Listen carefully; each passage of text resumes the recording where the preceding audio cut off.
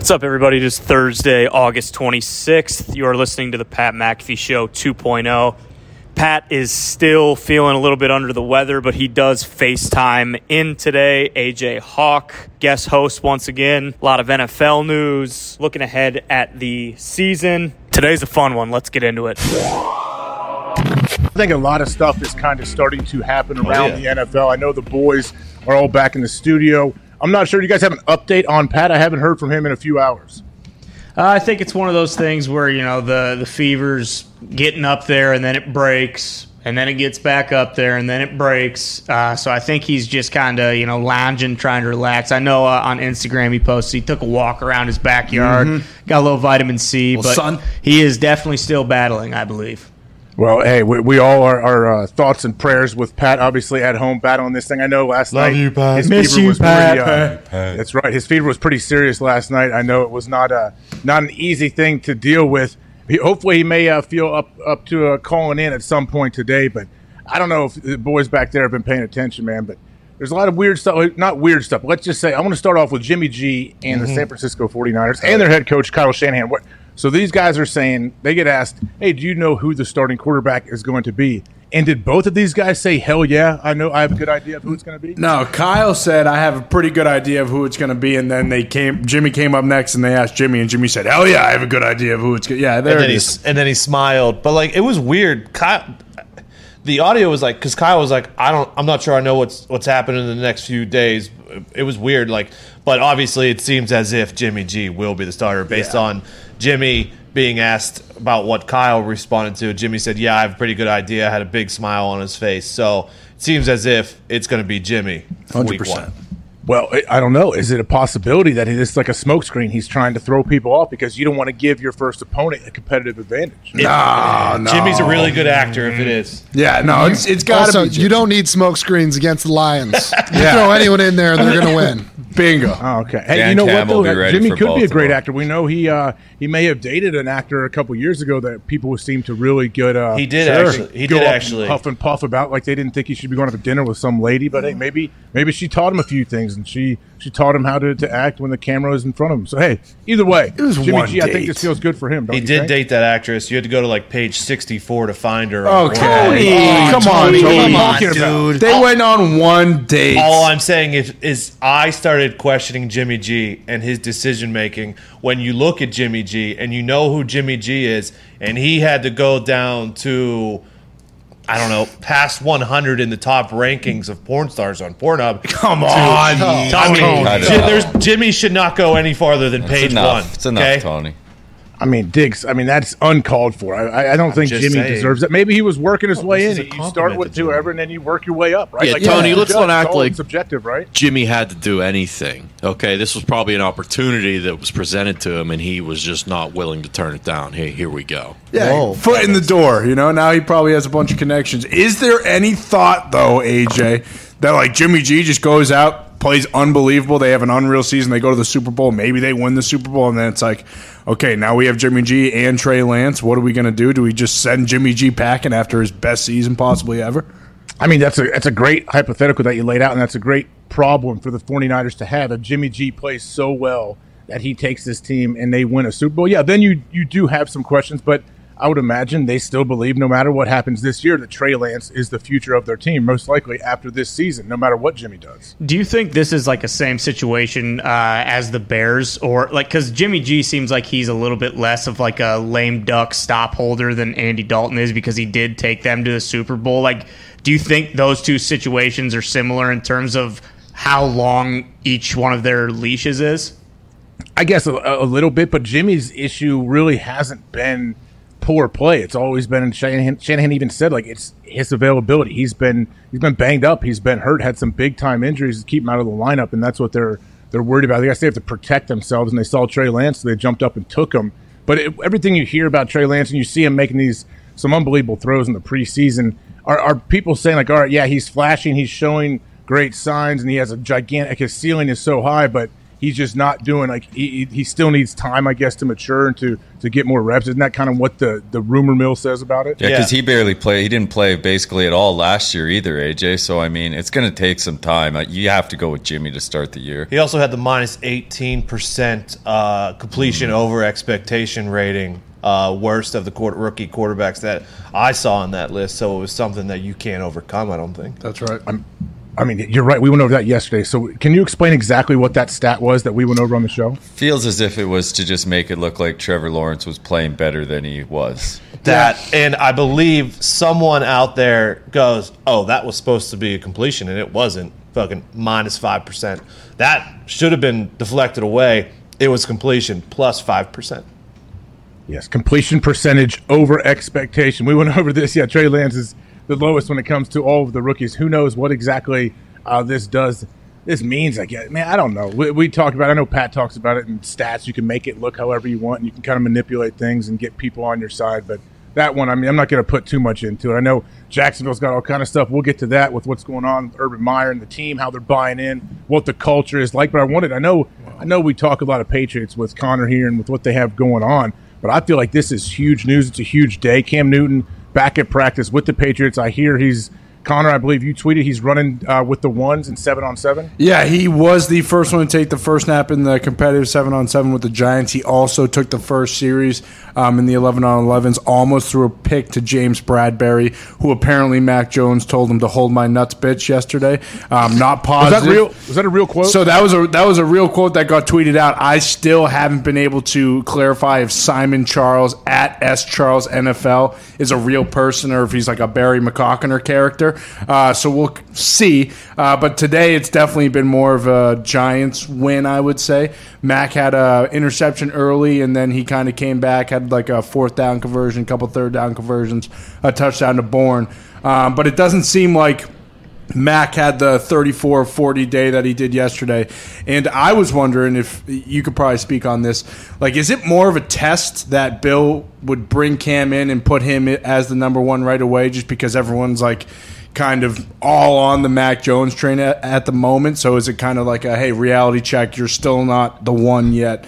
You're not going to be the guy until you actually beat Cam out? Or is he just kind of trying to give Cam a little respect and not completely take his job away just because of this whole COVID mix-up?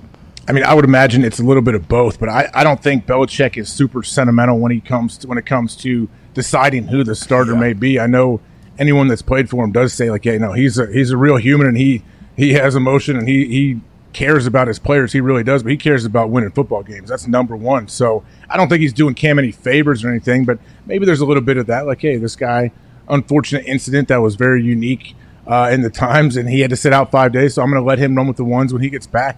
And there is such a groundswell of support for Mac. I know Tom Curran, our guy, a Boston reporter, had said, there's no legitimate reason for Cam to take any more reps with the ones. Did he say that? Yeah, he said there's no on-field reason for Cam Newton to take meaningful regular season reps. So, I mean, if you hear that from reporters, then you hear him talking shit and running laps with the O-line and all that, it feels as though there's a clear, like, hey, if he goes with Cam Newton, there should be some sort of uproar. I mean, at the end of the day, it's Bill Belichick. He said this before, he's just going to do whatever's best for the team. So if that happens to be Cam, week one, then it happens to be Cam. But I do think, to Ty's point about kind of the short leash that Andy Dalton has, like if Cam comes out first quarter, first half of week one, and he doesn't, perform up to snuff, or even if he just makes a couple, small mistakes, overthrows, maybe underthrows, whatever you want to call it, then you got to assume they're just going to put Mac Jones in right away if he's playing this well, right? I mean, I don't know. Like, how short of a leash do you want? Like, if you're going to commit and say Cam's going to start week one, I have a hard time seeing him being pulled. Like, you think if he had a rough first half and they're down 17, that they're going to put Mac to start the third quarter? I mean, I don't see why not, especially when you're hearing all this stuff, like that he is kind of processing the offense and the playbook very well, that it's much more balanced between the pass and the run, but also, like, Cam just played by far, since he's been in New England, his best game. And yeah, it was a preseason against the Eagles, but he did not look that good throwing the ball at any point last year. You could maybe point to Seattle, but even then, there were still some shaky throws. Like against the Philadelphia Eagles, he looked unreal. He was throwing ropes. But again, if this COVID thing becomes sort of an issue, and then also the team is kind of not leaning towards Mac, but respects him the just amount as they respect Cam, then it's like, hey, if there's struggles, you're not just going to roll with the guy just because you want to keep Mac on the bench. Like, I don't think, or slow play Mac rather. I don't think that would make any sense. Do you think this is a situation, AJ, where like there's a big divide between how the media views him and how he's actually viewed within the building? Like, did that ever happen while you were playing, where like the media would be all over some guy during the preseason, and you guys maybe like kind of see that, and it's like, okay, well they're a little off on this, like and misguided. I think that definitely happens. Not as much at the quarterback position, but yeah, especially when the media gets usually and fans get to watch all of training camp practice and they're grading one-on-ones and they're doing all this. They may jump on somebody who they think like is going to have an absolute breakout year that the players probably know. Like, hey, chances are, like, no, this some people are just all stars in practice. Some people, that's just how they are. But with Mac, I don't get that feeling because you do get all of his teammates like supporting him in the media, and we know the Patriots players, they rarely say much to the media. Like when they speak, they give the cliche coaches answers that they want them to give. These guys have been pumping Mac up hard, I feel like, when the media ask about him. Yeah, that's why when like Matthew, like obviously the media, to your point, has been saying that he has to play, but like when a guy like Matthew Slater comes out and says like this dude's character, how he carries himself, like the respect he commands, all that, I feel like just that kind of endorsement from Slater is damn near enough for him to play. And also, like the Patriots defense is obviously a pretty solid defense. They got a couple guys, so if he's able to, tear up that first team and also be able to shoot the shit with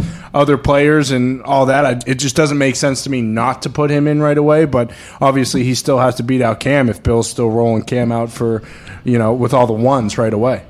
So I'm sure we can all agree that Bill Belichick has probably seen almost every single situation that you could face as a head football coach in the NFL. But I was trying to think back. Has he ever been the head coach of a team where they have a legit quarterback battle like this going on? I was not in New England. He hasn't. Going back to when he was the Cleveland Browns, I'm trying to think. I know he cut Bernie Kosar in the middle of the year. Bernie went and won a ring as the backup of the Cowboys after that. But I'm just wondering if he's had to deal with this, because I know Belichick has some quotes out there when they asked him, like, he doesn't really know how it's going to play out. He's not saying, oh, yeah, we have a plan, this is it. What was his quote? He said, I can't really tell you how it's going to play out when they asked him. Well, I guess he kind of had to make the decision when Bledsoe came back after his injury with Brady and stuff like that, but that was not really – that Brady had already – that wasn't a competition. Brady ran away with it, I guess. It was definitely a decision he had to make when Bledsoe came back. But, yeah, it was all right, well, Tom has – gone on this magical run with this team, we're going to stick with it, I guess. Now it's a little bit different. Yeah, and there was a report talking about how, like, if Mac Jones get this job, he will not give it back. So maybe that's kind of the thought where it's, like, if he's that confident in Mac that when he does go out there, he'll just take over and it'll be his, then maybe you do go with Cam just because it's like, hey, we'll give him one chance if he takes advantage of it. And if we play really well with him, then good, we still have Mac. And if he starts to fall off, we'll put Mac in. And then the rest is history. And this whole kind of thing is, dead. But there's still so much to, go with still, because of the fact that the season's still 2 weeks away or 15 days away from the first NFL Sunday. But, I personally hope that it's Mac. I know Gumpy, as a Dolphins fan, hopes that it's Cam. But either way, you're kind of winning with both of them. I always go back to what Lombardi said, though, AJ. Like, if you start with Cam and he doesn't play well, then you go to Mac. If you start with Mac or you start with Justin Fields and they struggle and you have to go back to Dalton or Cam, I think then that would be considered a mistake, right?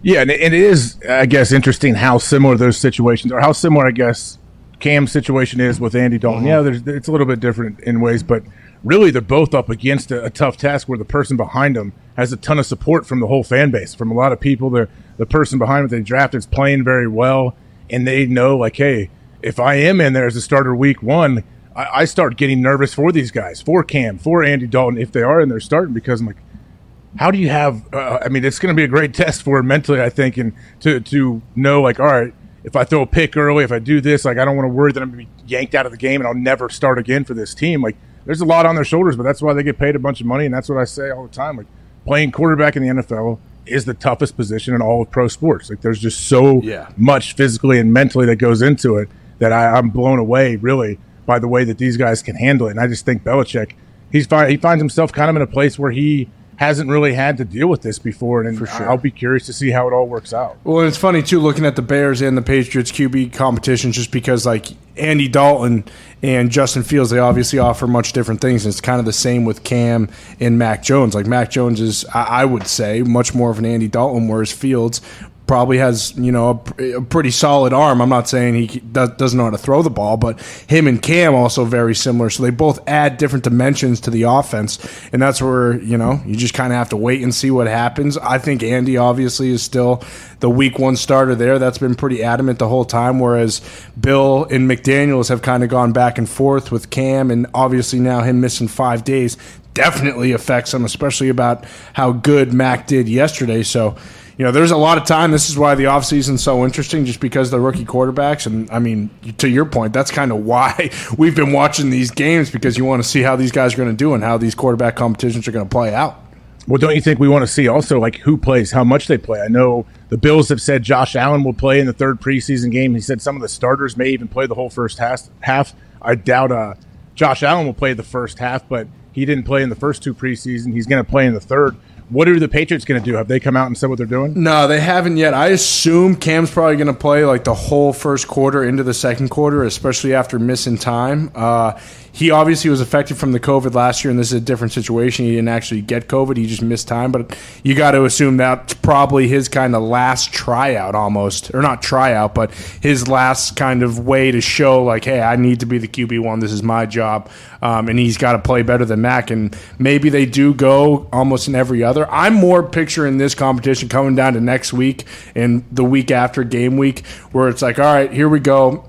11 on 11, you guys both get reps on the ones. Whoever, scores gets the job, basically. I assume he's just going to put him in a high-pressure situation, and then whoever plays well wins the job, just because it's so close. Like, obviously, Mac played so well yesterday, and Cam wasn't there, so that helps him. But because Cam was there last year, and it's kind of been his job, and he was a captain last year and that whole thing, it's going to be some sort of competition coming down to the last week. Do you think him being a captain last year has any sort of effect on anything? No, not really. I don't. I mean, yeah, it speaks a lot for who he is and the kind of leader he is, but I don't think when Belichick is sitting there trying to make the final decision, and he's like, it's even. He's like, oh, but he was a captain last year. He's got to play. Like, I just don't think that will have a huge role. But do they technically have to announce a starter before the game? Could they go right to game day with like game time and not announce a starter? Yeah, I think they can go. Yeah, they don't have to announce it, right? Yeah, because look at when last year with Herbert, what was that? Like 2 minutes before the game we found out he was starting? Well, he got hurt, though, but it was because Tyrod got – I guess you could – But you know what I mean? Like, I don't think you have to. They release depth chart. They have to release depth charts, I know, but they could just put 1A, 1B. Or you don't have to have – you could have two starters at any positions you want. Well, in that week leading up to, you got to assume the media will probably tell you, like, okay, Max, whether it's Mac or Cam, okay, Mac's coming out, he's taking all the one reps. Hey, but think about it, Connor, during the regular season, though, the media usually has to leave after warm-ups and, like, maybe individuals, so they don't get to see team periods once you start in-season practice. Yeah, so, that is why – because I didn't know that. I just assumed that's how we were going to find out, is they were just going to tell us, like, okay, it's game week, Cam's taking all the ones reps, blah, blah, blah. But was that new? Was that always, like, kind of a rule? Were they never able to do that? I think each team has their own set of rules on how long the media stays, but I don't think there's any – I don't know of any teams to where the media during the regular season watches the whole practice and gets to watch team periods and all of that. Like, when you say you're watching whatever ESPN during the week and they're talking about teams and they're showing clips like on a Wednesday, they show you, it always looks like, oh man, these guys don't do anything. Look how easy practice is. They're not doing – they're just walking around doing pat and go, stretching. I'm like, yeah, because – they're allowed to film like the first 15 minutes when you're warming up and you're doing pat and goes and you're just kind of getting loose. And then all of a sudden they blow a whistle and you go do team periods and the media, they show them out the door. So you can't really get a whole lot of info for that. But I wanted to switch. I can't believe I haven't mentioned it yet. Ryan Tannehill, he's in the COVID protocol. So I don't know exactly all of the details about this. Ty, could you explain what's going on with Tannehill and how long he's going to be out? Well, I believe he was vaccinated. He was one of the guys who basically said, like, hey, the NFL forced my hand here. I didn't necessarily want to get it, but he did. He got vaccinated, got COVID, and I believe I read that because he is vaccinated, it's not like the 5-day, like waiting period or whatever, and I think he just needs 2 tests 24 hours apart that are both negative, and then he's good to come back. And it also said, I believe he doesn't have to, like with the contact tracing, it's not the same. I think there are still certain things he can do, but I don't know if he's in the building today or if he has to stay at home or anything like that. And the Titans GM said that they are 97, 98% vaccinated, so it shouldn't affect the team like it did in Buffalo, where if you're not vaccinated and you're near someone who did get COVID, even though they're vaccinated, then you got to do the 5-day thing. It seems like the Titans are almost all vaccinated, so it should be just like if Tannehill gets 2 negative tests within 48 hours or 24 hours apart, whatever, he should be back whenever that happens. Same as Braves. His head coach had the same thing come up, right? He was vaxxed. He tested positive. He had to show 2 negative. Is he back yet? That's what I was just asking. I have no idea, to be honest. When did he pop? Was it Monday? I So think. I would assume so. Or unless he's still testing positive. But we would. Oh, yeah, true. I guess because he already did test positive, so we wouldn't necessarily hear again. But, yeah, I don't know. I mean, they made it seem like because Tannehill is vaccinated, that this really isn't that big of a deal. If he doesn't have COVID, he should be back to practice within the next few days.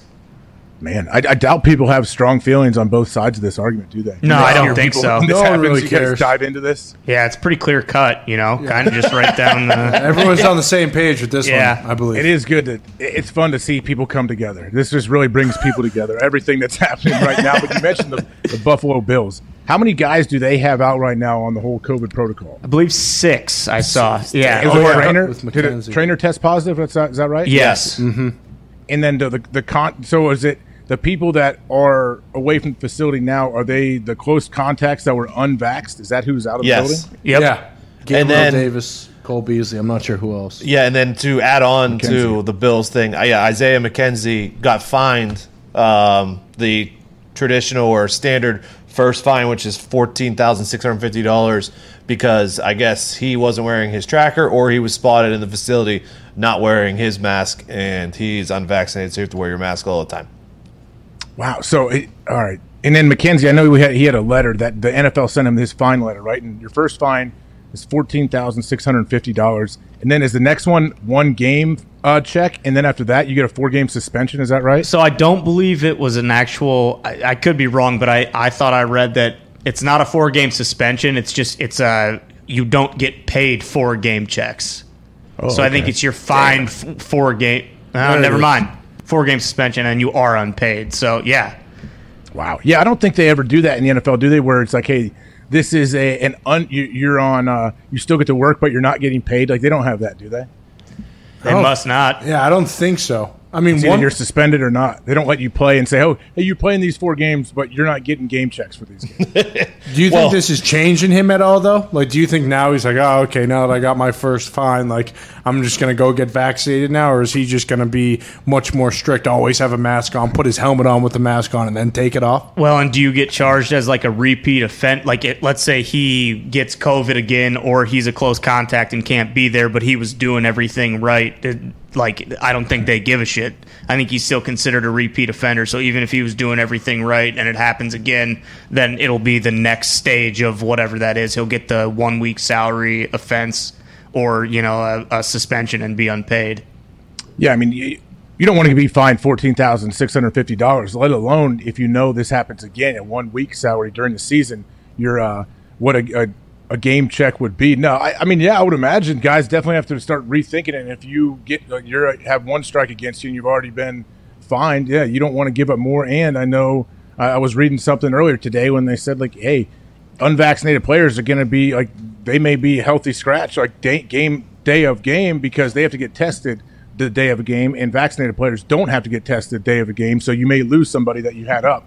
So it just, yeah, man, I don't get it. I don't know how it's all going to play out. I don't know how it's going to work throughout the season, but there's just so much going on right now. I can't imagine what's going on in these coaches' meetings and when they're talking to each other about like the whole vaccination status of their team. Yeah, Age, what does this do, like, in the locker room? Like, it's one thing at the beginning when the guys who aren't vaccinated were choosing not to get vaccinated. It wasn't hurting the team or anything like that. But now when guys are, like, missing practice time and potentially missing games, does that, like, do anything? Is that going to cause a rift in the locker room potentially? I'm sure it is, yeah, because just like the rest of society, I think players have their opinions one way or the other on the whole vaccination status. So I'm sure there's people on teams, that are wondering why guys aren't getting vaccinated, and unvaccinated guys are talking, telling them all their information, what they've been reading, what they've taught. It's just like going out anywhere, I feel like. So, yeah, I think that's an issue for sure. Depends on who the player is, though. Like if your starting quarterback is a stud and he's unvaccinated and he's playing awesome, like guys aren't going to say a whole lot to him. It's kind of on your production and how the team views you as a leader and how much they respect you, I think, too. Well, and it's not every Bills player, because there was one offensive lineman, I think Deion Dawkins for them, who got the first shot, in between getting the second shot, got COVID, and he had like a terrible, terrible case. Said like he wasn't sure he was going to make it. He was hospitalized for 4 days. Hospitalized. So I know that there are some voices in the Bills locker room that take it very seriously. And then obviously on the other side of the spectrum, there are the Cole Beasleys that, will die or retire before they get the vaccine. Yeah, when you said the guy that spent 4 days, did he end up getting the second vaccine or did he not get the second? Yeah, I believe he ended up getting it wasn't like 2 vaccines, just the second shot. I believe he got the second shot, even though he is an immunicorn, because he has that 90-day window where he has the antibodies and he won't be affected by it. Now that the world's opening back up, so many new thrills are on the horizon. Okay. And whether you've been in a relationship for years or just getting started, we're excited to get back out there and meet new people. Hell yeah. When the moment comes, let's not come too quick. Oh, here we go. That is not what they had in their copy. Okay. They should. That was, I think they're going in a different direction, so let's go back a sentence or two. Okay. When the moment comes, you want to be ready. Hell That's true. Yeah. With Roman, you can get a free online evaluation and ongoing care for erectile dysfunction, all from the comfort and privacy of your home. Once you take care of that, though, you get the Roman swipes, and guess what? Lasts a long time. Banging it. Yeah, it's Pete Alonso at the at the home run derby. Boom. That's right. Dingers. Downtown. Bingo. David Population you, dude. Hell yeah. Roman ready equals confidence. The confidence that you know you can rise to the occasion in the moment. We're looking at the Summer of Love 2021 version, and Roman wants to make sure you can participate in your way. Whether that be as a single person or a couple who would still rather stay in with each other, a U.S. licensed healthcare professional will work with you to find the best treatment plan. If medication is appropriate, it ships to you for free with 2-day shipping. Okay. Ooh. That's huge. Free? The shipping's free. Wow. I believe, not the medication. Free No. 2-day shipping. Yeah. Go to GetRoman.com/McAfee today, and if you're prescribed, you can get 50% off your first month of ED treatment. Okay. That's GetRoman.com/MCAFEE. And if you're prescribed, you can get 50% off your first month of erectile dysfunction treatment. Make sure you're ready to have confidence and control this summer. Roman ready. So, sad news for everybody to let you know. Sorry, Von Miller actually is going to be pushed until another day because I guess his practice, something's run over. We were trying to get him, squeeze him in between practice and meetings, I believe. And guess what? They're trying to get ready for an NFL football season, so things happen. It's obviously not on Von's side.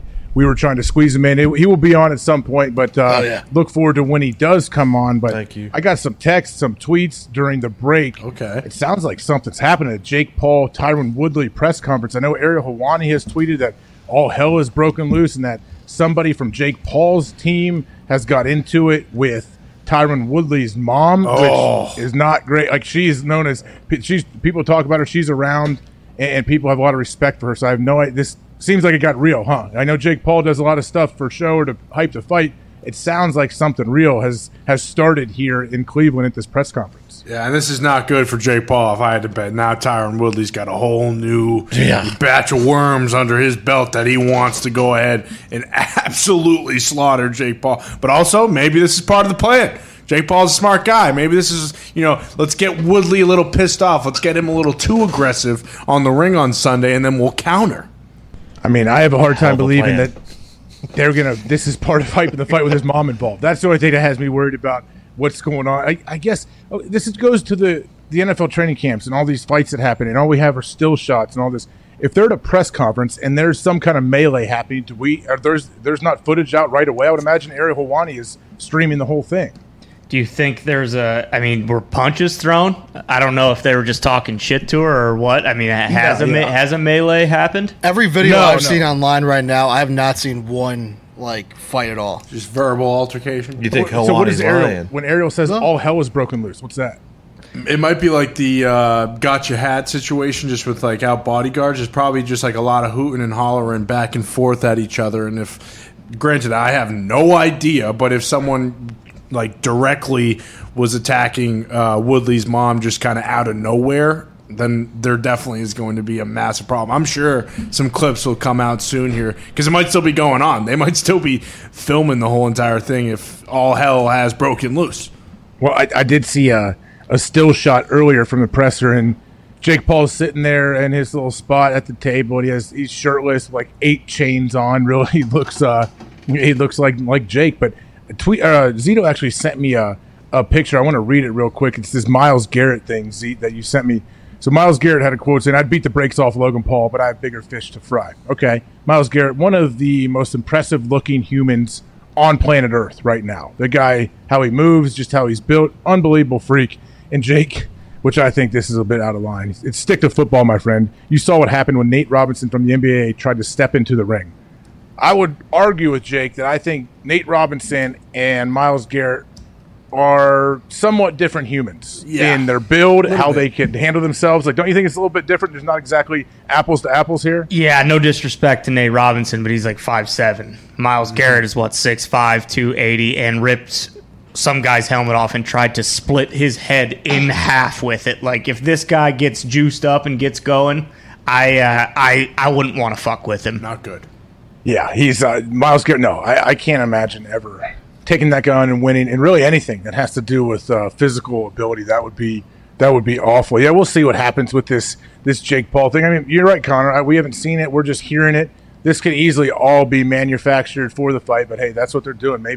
Maybe these guys just understand it, and they're willing, I guess, to cross the line to try to sell a fight a little bit. Yeah, and it adds a storyline, and there's more promotion to it, and obviously we're reacting to it live, so we're not too sure, but also we are reacting to it. This adds kind of another element to the fight where it's okay, now the guy who is the underdog at plus 164, his mom's getting verbally attacked by the guy who's favorited, so maybe this does kind of change a little aspect to it and kind of adds just another element where it's makes the fight not more interesting but a little more serious now if there is some mom shots being thrown by Team Paul.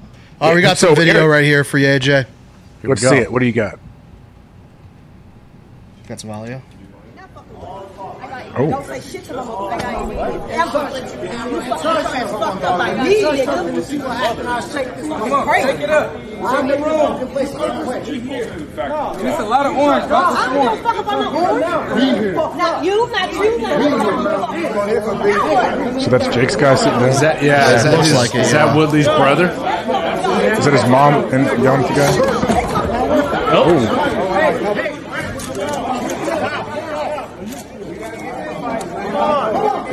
That's what we have. That's also a Paul guy with the with the emblem on the back of his hoodie that fell down there. I don't know. That looked pretty. So something was said. What Jake Paul's guy? Something was said, and so Woodley's mom got in the guy's face. I think Ariel even said in one of the tweets, this could have gone much worse. You're right. Looking at that looked like it could have been a full melee in that room. Especially if it's his mom, just to where's hammer Ariel? home that fact. Ariel's there. Is the presser still going on? We should try to reach out to Ariel, get him to call us from the presser, boots on the ground. We know he's not tied through ESPN anymore. He's doing his own thing. He's all over the place. He works for 9 different companies. Pat's back. Pat, you talked to Ariel yet about this? I just texted him. Literally, I texted him immediately upon seeing that all hell had broken loose.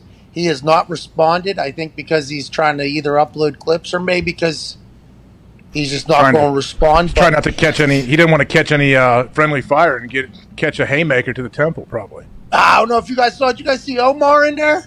No. What? Which one was he? That video back. Omar, at Omar. He's getting the clips, dude. Run that thing. I mean, we're going to see it on SportsCenter now.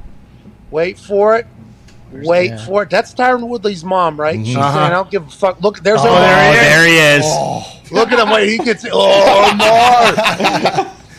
So much going on. Is that Woodley's brother? I don't know. I don't know. he's But everybody defending- says Tyron Woodley's mom is a sweetheart. She was talking some real shit to that dude. It was awesome. The way that dude is I've heard it or standing not. over top of the other dude. Omar. Like, sometimes people Omar's just getting stand. bodied, Get out of there. Protect Omar at all costs. Hey, remind me who the hell Omar is. What? He's the guy. He's the guy that does the LeBron and Ball brother tweets and posts on the ESPN Instagram, right? Yep. Yeah. Wait, what? He runs a Sports Center account. All right, he created Oh, House he of does. Highlights. Have a little respect for @Omar, dude. Is it known that he runs the Sports Center account? Oh, yeah. Come on, Hawk. Oh, that's Yeah. okay. But it's not. See, Pat, I know a guy that runs some high-profile accounts that you introduced me to. That it's not known that he runs these accounts, though. Yeah, well, Omar pins his own comments. Which So is he's an smart, by the ESPN way. employee. Yeah, he runs Sports Center. He was the Sports Center Instagram account is his thing, brah. But he, he's a good story actually. He created, came out of nowhere, made House of Highlights. Now he's at Sports Center. Oh, okay, doing that's his him. thing, Okay, I but got he it. Always ends up being right in the middle of everything. Omar, it's awesome. Would you want to be? I would. Yes, wherever Ariel is in that room, I would not want to be right in the middle. I want to be out on the edges, standing on a chair, looking over. I don't want to get caught with it because that thing could get real serious real quick, and they may think you're involved. It's funny you say that. He's in the back corner right now. Mr. Woodley was not thrilled. If I'm somebody though, I'm climbing up. I'm climbing up those things there to get a little sky. Yeah. Scaffolding. Yeah, see I that wonder what scaffolding was right there. said. Oh, I'm surprised Omar didn't do that. By the way, normally Omar would hit to the skies. Did you say you saw Ariel in any of these clips, Zeke? No, it's funny because he's in the back right corner now. Like Omar was in the middle. Ariel's so far away from everything. It's pretty funny. Ariel has not responded to me yet. I'm looking right now. I said, anybody hit anybody? And he said, no. Nah. Oh, Ariel's probably getting Billy he's getting McComas exclusive just probably with said- Woodley and Woodley's mom. Billy just sent a text that was actually his sister that was talking shit in that guy's face. I mean, this is classic. This is good Insider stuff. This is Bill. what you're looking for. I'm That's excited how you for this sell a fight. fight. A lot of orange in here. Pumped. How you feeling, man? Well, I was supposed to go take a shower there. I did not get up. Good. Got to rest. You know what I mean? I was So supposed to is take a shower. Are you on like a roller coaster, Pat? Like, do you feel like somewhat average to below average, then you feel terrible, and then you go back up and down? How is it? Yeah, it's coming in waves. It comes in waves. Like I said this last hour there whenever I called in abruptly and ruined the whole Lincoln Riley conversation. I apologize for that. I think he'll go to the NFL whenever the hell he wants. Whenever the hell he wants. He'll wait for them to go to the SEC, or you think he'll leave before they get to the SEC? I think it depends if the right NFL opportunity opens up. I think the right NFL opportunity would have been there if Lincoln Riley said, hey, I want to go to the NFL. Don't you Because think? the SEC's Oh, in yeah. what, 4 years? 5 years? 2025, I think, yeah. And the Cowboys' job was open 2 years ago, and that's when they were throwing Lincoln Riley around, and it seemed like that was the right time. It'll be too. open again before they go to the SEC. Whoa. Easy, Diggs. Tony. You're not watching Hard Knocks, dude? Listen, I am watching Hard Knocks, and I appreciate that Big Mike respects Lightning, and he respects Pittsburgh, because I also respect both of those things. But, we also know that he did dupe NFL Network Tom, and I just don't know, Pat. I just don't know. It does seem like he could potentially stink at coaching again. But Jerry Jones seems to be doing whatever he can to have to win another Super Bowl, and maybe Big Mike will do that. It comes in waves. AJ, it comes in waves. It's just an annoying. Like, this is annoying. Yeah. This is an annoying thing. I don't think I get sick much. I haven't been sick in like maybe 15 years. I don't think so. I don't know if I'm like the right person to be telling people how, I feel. You're just super achy, super sweaty. It's one of those things. Does it feel like it's getting better? Yeah, but then I'll like pass out and I'll wake up and I feel terrible. It's just like it's kind of coming in waves. I'm on some good kush and alcohol. No, I'm not. That just made me feel that way. I actually haven't been able to smoke because I'm worried about my lungs or whatever, which is a damn shame. This is the lowest I've ever been. I saw the entire YouTube comment section, which seems to be less cesspool today than it was yesterday. I'm not sure. I haven't piqued my mind in there as much. Everybody said Pat's all doped up.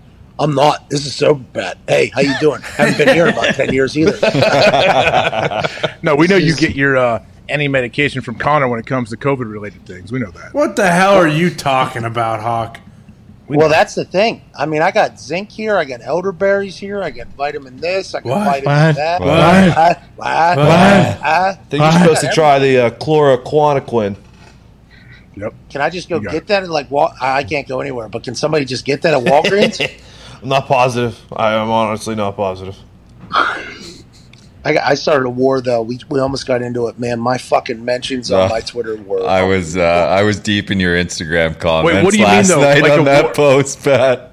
Are people saying like, what do you? I want to know what are people upset about on both sides. I don't get it. So first of all, thank you to everybody that sent me messages. I like take a nap. I wake up. Yesterday I had 60 text messages. Jeez. Okay, that normally happens whenever I do something stupid on TV or I go by, like maybe something terrible happens to somebody I know. I'll get not normally do, and I'm somebody that reads all my texts. I got messages from so many people I haven't talked to in forever saying, "Hey, hope you're all right. Let me know if you need anything. Let me know if you need anything." I'm like, "Thank you so much." And then on Twitter and on Instagram, so many people saying nice things. I appreciate everybody being incredibly nice. That was very, very cool. People that I haven't talked to in a long, long time sent me messages that I didn't think even knew I still existed or cared about my existence. It was very nice. That was very cool. Now, the other people that responded to those tweets and to that Instagram, it seemed like they did want to get their agendas across. It was very loud. It was very loud. Gumpy, I almost had to get out of there because I thought it was going to make my COVID worse from how toxic it was. Oh, man. It was fucking like everyone, no one even, like, there was a lot of comments like, get better. And then you just hit a stretch where it was just fucking mayhem. And every comment had another 5 comments on it from other people. It was chaos in there. I learned a lot, that because I'm vaxxed, I didn't have to go to the hospital. A lot of people are tweeting me, but then I saw a lot of people tweeting at 104.5 degree fever, his ass should be in the fucking hospital. So it's like, I guess I am quite a anomaly in this situation that has caused quite a conversation, AJ. Quite a conversation. So are people upset at you for getting COVID, or are they upset okay, I shouldn't even. Why do I even care? It doesn't. There's no rational thought. Well, Pat, no. People are utilizing me getting COVID while being fully vaxxed and getting 104.5 degree fever yesterday as either their reason for why you don't get vaxxed, which, by the way, if it's worse than this and vax has slowed it down, get vaxxed, by the way, because I've been miserable here. Or people have been saying, that's why I'm not getting vaxxed. This motherfucker got vaxxed. And then a lot of people are saying he's probably forced to get vaxxed, which I don't know if that's true or not. But a lot of people are saying this guy got vaxxed. He's still got 104. I mean, it was a war, AJ. A full war in there. Did Cole Beasley text you to ask for you to come on and feature on his "Told You This Vax Was Bullshit" diss track, or was that not one of the texts? I saw he was in the booth, by the way. He's I'm excited to hear that remix. Oh, yeah. It's going to be fire. Who's he mad at? He said they got me too, but then I'm still out for 5 days. It is. This COVID thing's wild. It's an annoying feeling. Yeah. It is very, very annoying, I will say. Hey, maybe Andy Luck comes back to the Colts and turns the mood around, huh? How about that? That's the first time I've seen him around football, right, AJ? You said that's something. What I said. I was reading through some of the shit that happened earlier whenever I was asleep. He was a guy that just disappeared after he retired. They asked me to come on SportsCenter the day after he retired. And they're like, do you think he comes back? Do you think blah, blah, blah? And literally, I was like, if Andrew's retiring like this, I think he's just going to disappear. I think Andrew's going to disappear. He seems like a guy that I don't know him that well, okay? I just know him as a teammate. He was too nice of a person, I thought. But he is a guy who, kind of low-key, he's a hippie kind of, he rides bikes around Indianapolis, Indiana. He loves IPAs. This guy, he's not doing something just to cause attention to himself. That is the last thing Andrew Luck would do. So when he retired, I was like, this guy's probably fucking gone if I had to guess. Then he has vanished, completely vanished. Yeah. Every year when the Colts have a quarterback issue, everybody thinks, hey, Andrew's coming back. Jimmy with the Colts might be able to get Andrew back. with the Colts or whatever. And I'm always like, nah, Andrew seems to be happy. He got $25 million from Jim Irsay because Jim Irsay, awesome owner, as opposed to those scumbags up in Detroit. Yep. But I don't know what him going to that practice wearing those zipper off shorts. Oh yeah, Hell yeah.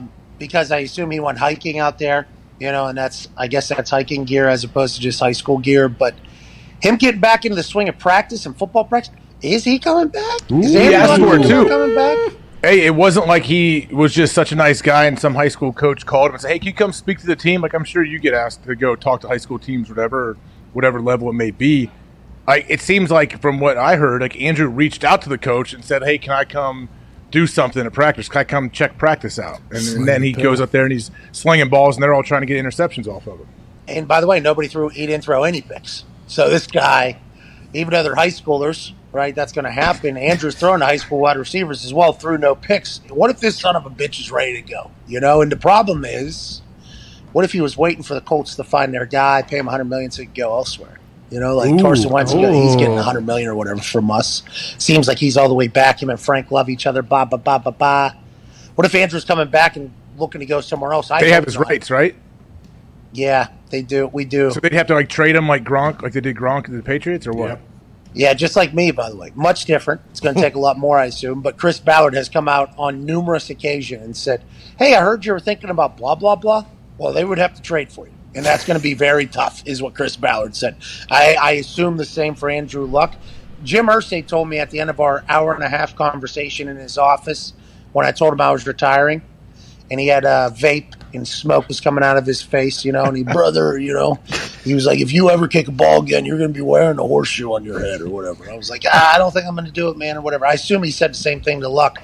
But what does he do now with Carson? And what if Luck does want to come back? I never thought he would.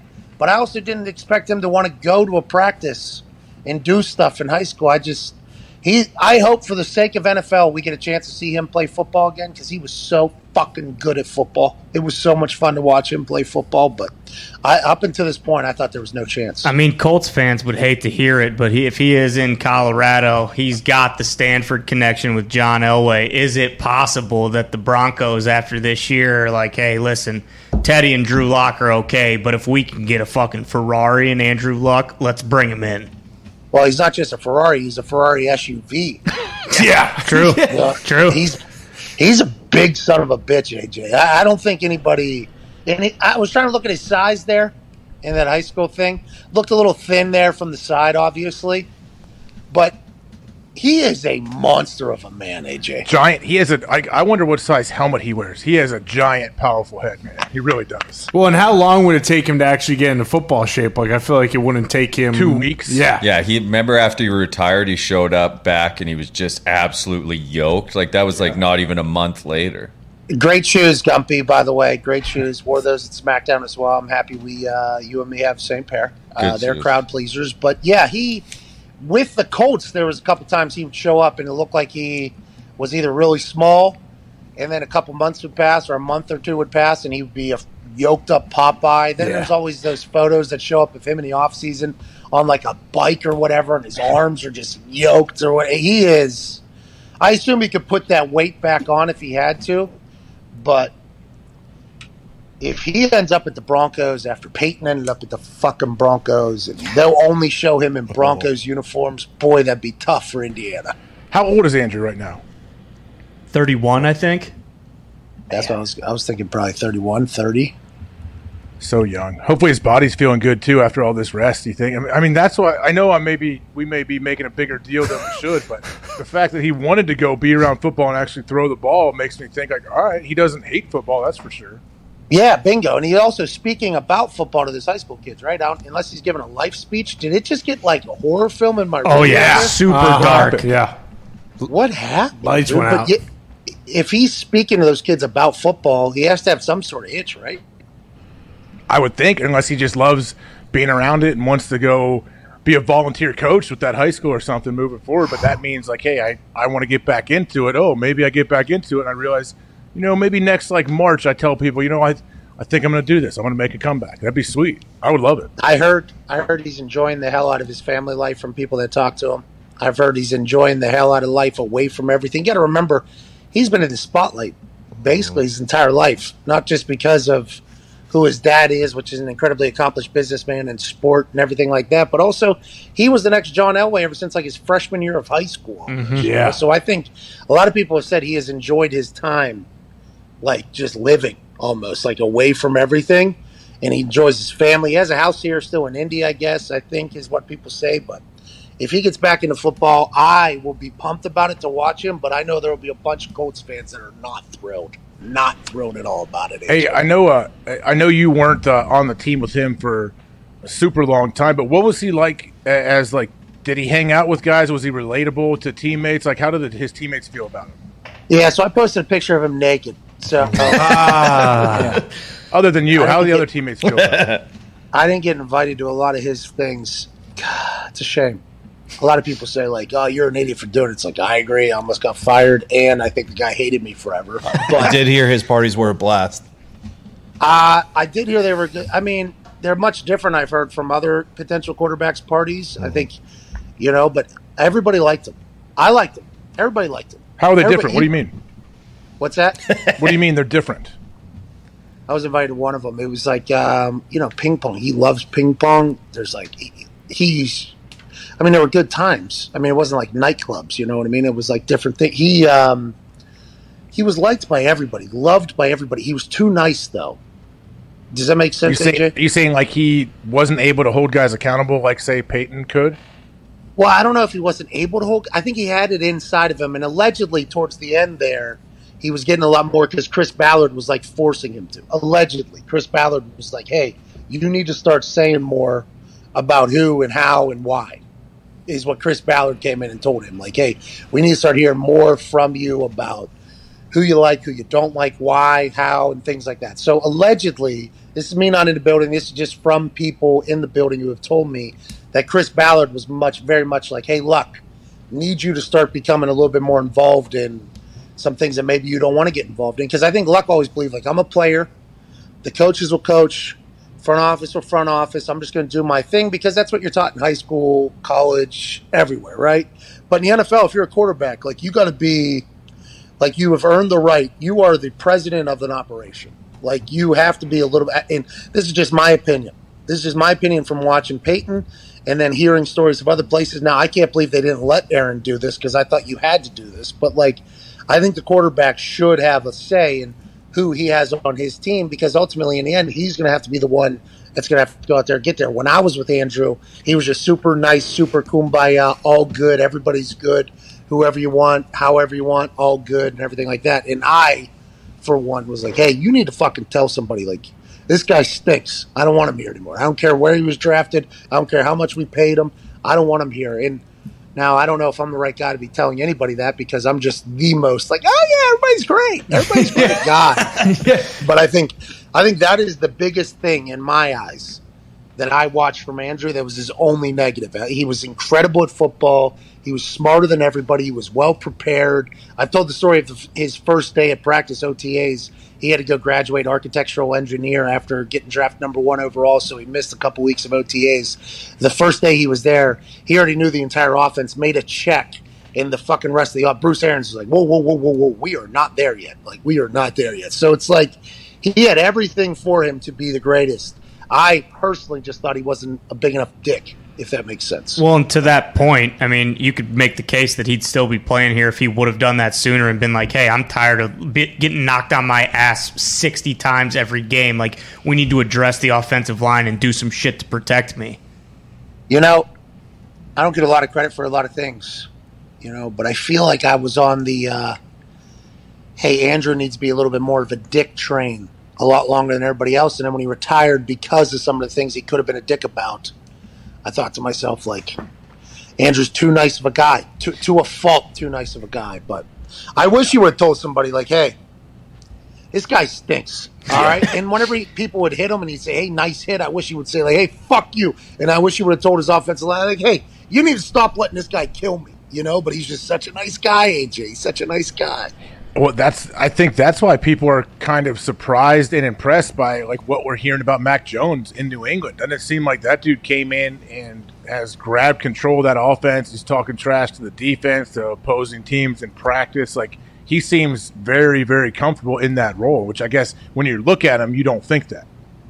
I wonder if that's McDaniels, right? Because Connor, riddle me this, Connor. Aren't McDaniels and Mac Jones like eating dinner together and shit? Yeah, there were reports that before training camp, Mac and McDaniels had a nice little get together, a little soiree over at McDaniels' house, some wine, some nice little, meat, pork chops, beer, more pork chops. They were having a good time. And the report today was that he actually did take more reps in the 11-on-11s with the ones than Cam Newton did. So there might be a little turn of the tide now that Cam has kind of had that little 5-day hiatus. Well, and he beat the shit out of the Giants, right? Like they're saying perfect day almost for Mac Jones. But to AJ's point, him demanding accountability out of people, I'd assume McDaniels told him, you're young, but you're a quarterback in the NFL. All right, we're only going to go as you're going to go. If you want something, you got to do it. Or maybe this is how he's always been. I'm not sure, but if you got a quarterback doing that already, I mean, the rest of the team appreciates that. The rest of the team appreciates that. I think. Don't you think, AJ? Yeah, they appreciate it and they respect the fact that he has the balls to do it. A lot of times you come in, a quarterback's completely different than every other position. But when someone comes in with, especially he's not the Zach Wilson, moxie guy, a swag king. He's not that guy, but he is in his own way. He has his own Mac, whatever he is, his unique authenticity, I think, is kind of translating. You hear that from Slater and all these other big-time teammates that seem like they only have good things to say about him. That Slater promo about Mac Jones, Connor, would just be splooging all over. Massive, absolutely soiling my loins. But that's the reason that I think it's gotta be Mac, is because if he already has the respect of Slater and the leaders on the team, and to your point about McDaniels, if McDaniels is telling him to act one way, that's one thing. If his team's actually responding to him acting that way as the guy, the starter, the dude who's going to be the face of the franchise, I feel like that goes such a long way. And obviously it's a bummer for Cam, but Cam knows he's on a 1-year deal, that he's a placeholder if he is that number one guy. And now that Mac has clearly proven himself throughout these joint practices and running laps with the O-line and doing stuff like that, it just seems more and more likely every day that he's going to be walking out there week one. I wonder I thought it was don't get your nips in the shot. What's that, buddy? I said don't get your nips in the shot. They'll take us down off of YouTube. Well, We're screwed. We're gone. You're demonetized already. What? Fuck. I was thinking maybe it was going to be a generational thing, though, that there wasn't going to be assholes anymore. Really? Yeah. I don't know. Maybe there'd be more of them because they come up. If you come up, I'm not saying this about Mac, but other people, if they come up kind of entitled, don't you think there's more people that feel entitled now, coming up if you're a star? Yeah, I agree, but I don't know. We listened to Kyler Murray. Kyler was great for us. But I haven't really heard anything about him. I guess they say he gets fiery and everything like that. But I think a big part of being quarterback is you got to be your presence. You got to have a presence about you. There's something about it when you walk into the room. They say a dude commands the attention. Most franchise quarterbacks, they come in and you feel their presence there. You need that if you want your quarterback to be an elite guy. I think. Yeah, I agree. I want my guy to be a fucking asshole. Which is why it's awesome. When he should, yeah. When it's time to be that guy, I guess on the field, you don't want him to. Yeah, it's a tough gig. It really is. That's why it's so impressive to hear. How did Green Bay not want Aaron to? I don't understand how you guys had so much success over there without your quarterback having any say in anything. Been asking that for years, Pat. Years. Shows you how good Aaron is, really, don't you think? Yeah. I think so. Hey, I'll deal with whatever you guys give me or whatever, I guess. But I legit, and maybe it was because I saw Peyton, the way Peyton operated. But granted, it was at the end of Peyton's run whenever with the Colts I saw him. I just assumed that all those elite guys, why would you not want their brains? Do people? Do you worry about Trevor Lawrence when it comes to stuff like this? Is he that guy? Is he that fiery guy that they need? When you need your quarterback to be that person? Well, that's when I was watching his interviews the other day before Monday Night Football. He was so – congrats to him, by the way, being named starter. I don't know Big surprise. Yeah. That stinks for Gardner Minshew. That guy committed a lot. Yeah, didn't poop for fucking 2 months. Sewed that bad boy up. It's like me. Yeah. So you haven't eaten. You need to take some stool softeners, right? Isn't that what people do? Fiber one. Laxative. I'm not eating anything though. Like I can't. I'm not eating anything. I don't really want to eat anything. You know what I mean? You're not hungry, or it makes you sick when you eat? I'm not hungry at all. But Damn. I got a text from Shane Leckler. Shane Leckler sent me a text and was like, hey, if your fat ass loses taste or whatever, just start eating healthy. I lost 20 pounds in 2 weeks because I was eating kale for the first time in my life. I start dying laughing. Like the most Shane Leckler text of all time. Like, hey, fat ass, just want to make sure you're all right, you know. But I was watching Trevor Lawrence's interviews before Monday Night Football. Seems like the coolest guy of all time. Seems like the coolest dude of all time. Very accomplished. I loved the way he talked about everybody. But I had to wonder, it seems a lot like luck here. You know, like this seems like a lot like luck. Will he have the ability? And will Urban Meyer even want him to? Since he's doing all that college bullshit I'm hearing. Will Urban Meyer even want Trevor to be that type of guy? Because that's not how it is in college at all. Will Trevor even know that that's how he's supposed to be because he's in a college like Ron? I don't know, you know? I think Urban would welcome that. I think any coach would welcome their quarterback kind of taking the reins and taking over. Don't you think? Not in Green Bay. Right. Well, I'm talking on the field. Not in New England. Hell no. On the field, though, like being that person on the field and in the meeting room, not up with the execs working on personnel. Peyton would get people either jobs or cut from the field. He wouldn't even have to walk up to the, I think Bill Polian knew exactly what I think that's why Bill came to every practice, just so he could listen to what Peyton said and all right, he fucking hates this guy. Let's get him out of here. Seems to like that. What did he just say? Loves it. All right. We didn't expect him to make the team, but fuck it. Peyton seems to like him. Let's do it. I don't fully understand how some of these places operate, but if Luck comes back and he's not a Colt, golly, this place will cry. AJ. Well, I mean, let's say Carson Wentz comes out there. He's healthy. He plays week 1. He has a great year, just rolls through the competition, makes a run deep into the playoffs, and then Andrew decides to come back. Then what do we do? Okay, so think about this. Nobody ever talks about this with Irsay's decision to cut Peyton Manning, right? Because he cut Peyton Manning. And that is something that should be remembered by every NFL player that ever signs up to play in the NFL and gets to the NFL. Peyton Manning got cut. All right, so that is insane to think about. But he was also coming out of that. I don't think he could grip a football fully. Yeah, he had nerve damage. Yeah, we didn't know if he could throw, right? Yeah, nobody knew. And also, it was during the thing when we weren't allowed to talk to the team. Oh, was the lockout? During the lockout. So Irsay had to make this decision from what he has heard about where Peyton's at. I think there was like a $30 million bonus that was coming or something like that would have been owed. And Andrew Luck is sitting there. Okay, so Jim Irsay had to make a very difficult decision. Like, that's the NFL. Billionaires are going to have to make difficult decisions. I mean, Irsay asked me if I was ready to make tough decisions whenever I decide to hang it up and run my own operation or whatever. Like, do you want to rent a 747 and live like a sheik, or do you want to go get a goddamn cruise ship down the Caribbean? There's some big decisions that have to be made. I don't know, he says. But that was one of them. Imagine if Carson does very well this year, makes playoffs, and then Andrew's like, hey, I want to come back. Yeah. And Jim Irsay's like, brother, what the fuck? That would put him in a tough spot, wouldn't it? What's that? It said it would definitely put them in a tough spot. But, Pat, we have not taken a break yet in this hour, I believe, right, Z? We have not. All right, Pat, we're going to go to break. You're definitely going to come back on with us. We'll dial you back up after the break. Is that all right? You feeling good? You look good. AJ I appreciate that. I feel good. At what point am I allowed to just go roam in public and be in a unicorn? Is that now? Today, right? This afternoon, I think. I'll tell you what. People are going to look at me differently now, though, I think, you know?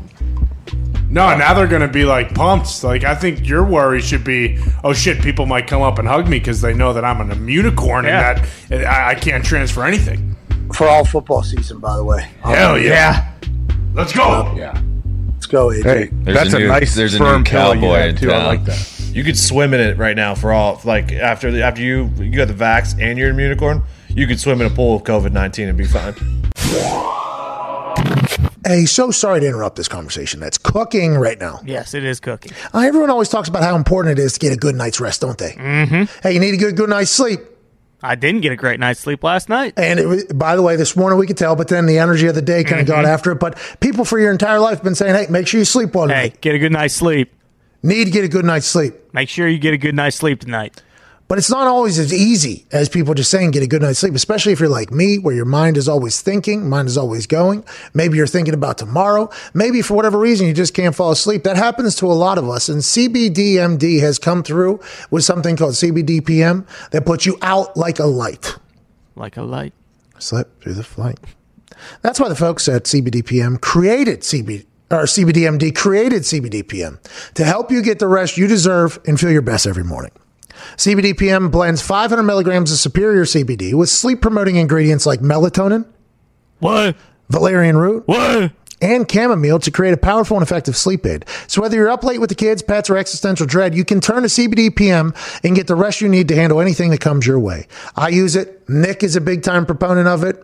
I believe there's a couple others in the office that use it on a nightly basis. Some guys get into it whenever they need to reset their sleep cycle, but I've been very thankful for CBDMD, CBDPM.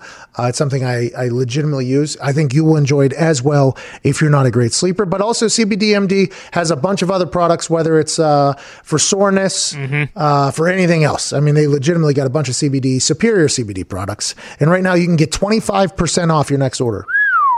It's almost a quarter there, dude. Damn near. When you go to cbdmd.com, and use promo code McAfee, MCAFEE, you'll get 25% off your purchase of high-quality CBD oil products from CBDMD. Big thanks to CBDMD for being a hell of a partner with this show and also for creating products that directly affect my life, like the sleep one, because if not, I'm up all goddamn night. Back to the show. So, boys, I don't know exactly how you feel about this, but when I saw Andrew Luck, obviously always dressed to the nines, looks amazing. I love this dude. Everything about him, the half, like his stubble that he always has, his half beard, his hair always seems to be ruffled about. The dude is just an absolute giant of a human too that these pictures don't show. Andrew Luck in person is a big old dude, and he took a lot of damage while he played. A big reason why he stepped away.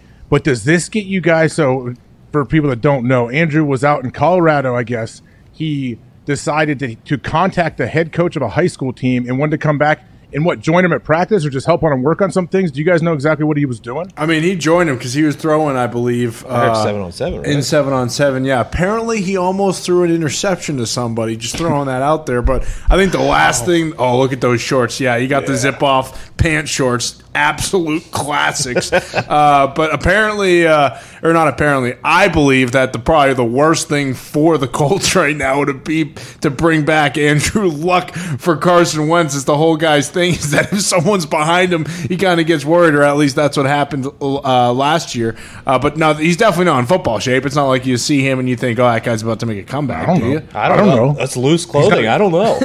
He looks like a beanpole. You never know exactly what he looks like.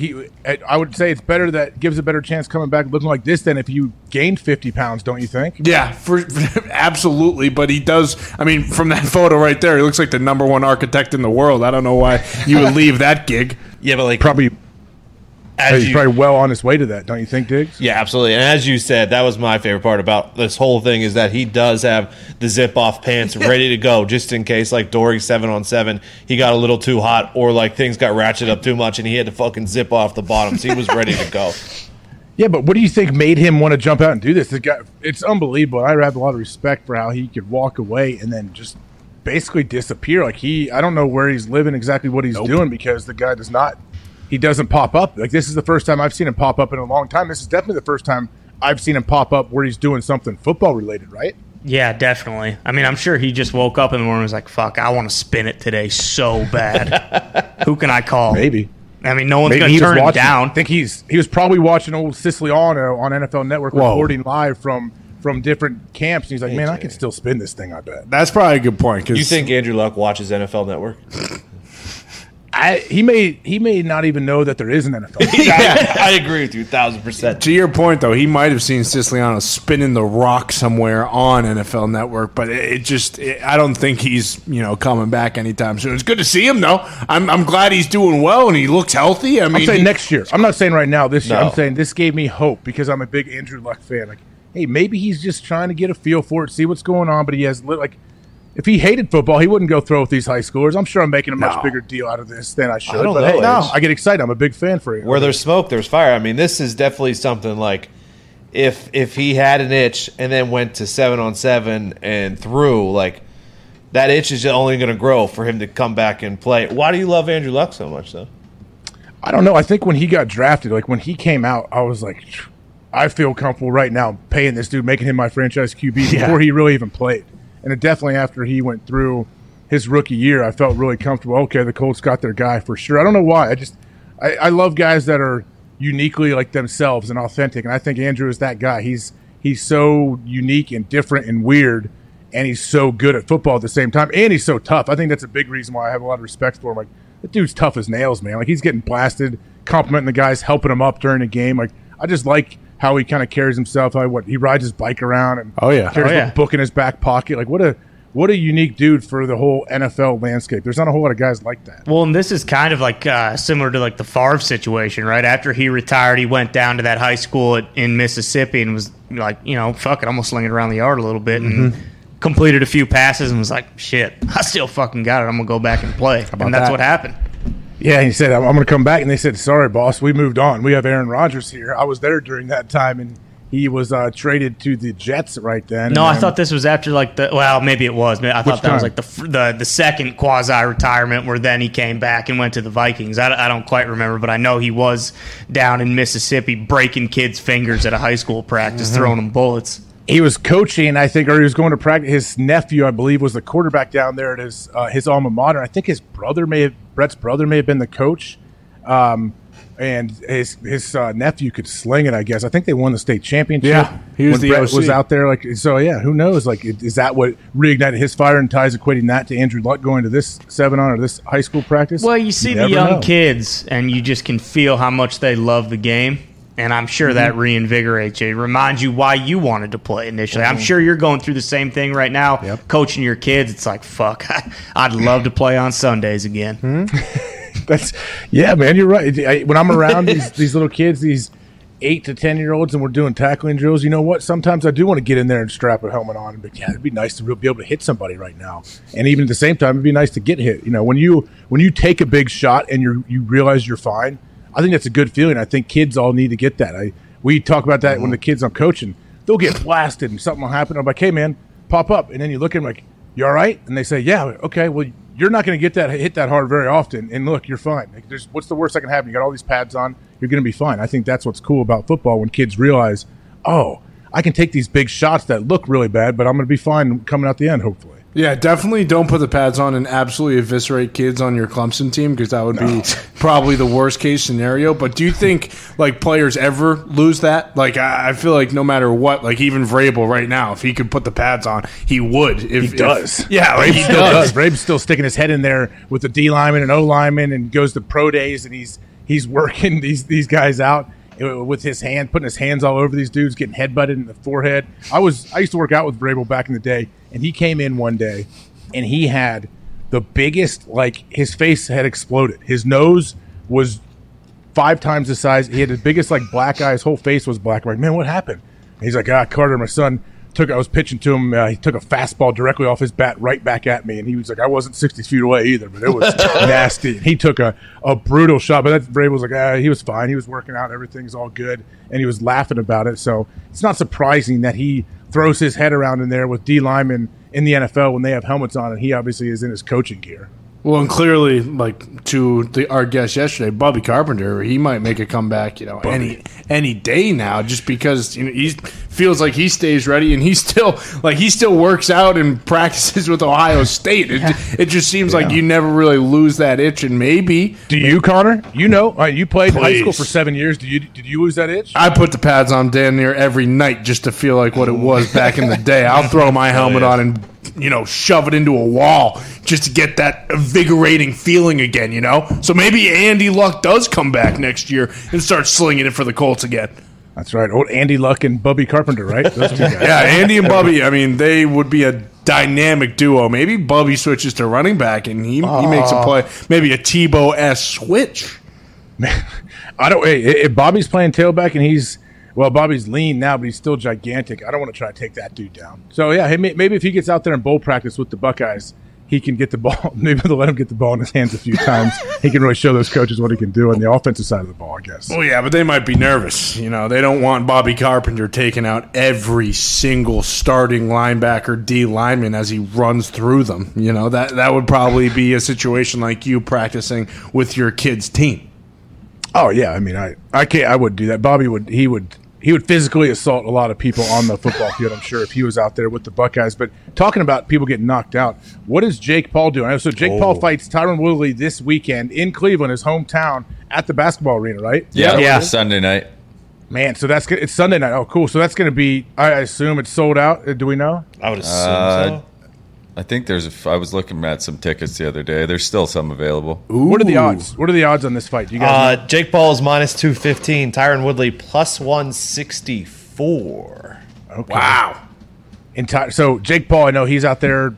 They had like open workouts. Who knows? I know people feel real strong one way or the other about Jake Paul and what he's doing. But I'll tell you what, he gets people to watch boxing for some reason. And we had him on the show a week or two ago, I know. But I know he's already set up his next fight. Like is he Conor McGregor of these like YouTube boxers? He was talking trash on Jorge Masvidal and saying he wants to knock him out next, didn't he? Yeah. Which is interesting just because Jorge Masvidal was helping him prepare for the Askren fight, but Masvidal and Woodley share the same manager or something, so now he's kind of talking shit on Masvidal.